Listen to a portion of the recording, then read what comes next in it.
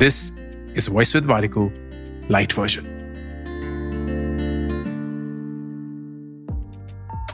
ये इंटरेस्टिंग कहानी सार्थक आहूजा के लिंक्डइन पोस्ट पे थी जो मैं आपके साथ शेयर कर रहा हूं। तो न्यूयॉर्क का एक बहुत लग्जरी अपार्टमेंट और वहां एक लिफ्ट है जहां हर एक इंसान कंप्लेन कर रहा है ये लिफ्ट बहुत ही स्लो है, 2 मिनट से ज्यादा वेट करना पड़ता है। एंड तो किसी को बुलाया जाता है कि इस लिफ्ट को फास्ट बना दीजिए।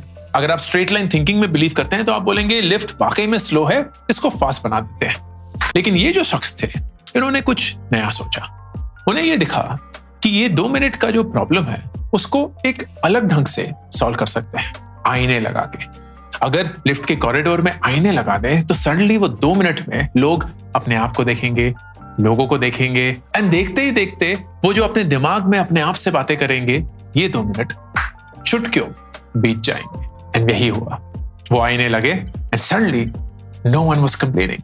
इनफैक्ट एवरीवन फेल्ट कि लिफ्ट वाकई में फास्ट हो चुकी है। And this is a great example of solving a different problem from what was the problem. अक्सर हम एक प्रॉब्लम के पीछे ऐसे पड़ जाते हैं कि हम पर्सपेक्टिव ही भुला देते हैं कि वाकई में प्रॉब्लम क्या है। प्रॉब्लम लिफ्ट की तेजी या स्लोनेस की नहीं थी, लोगों के वक्त की थी।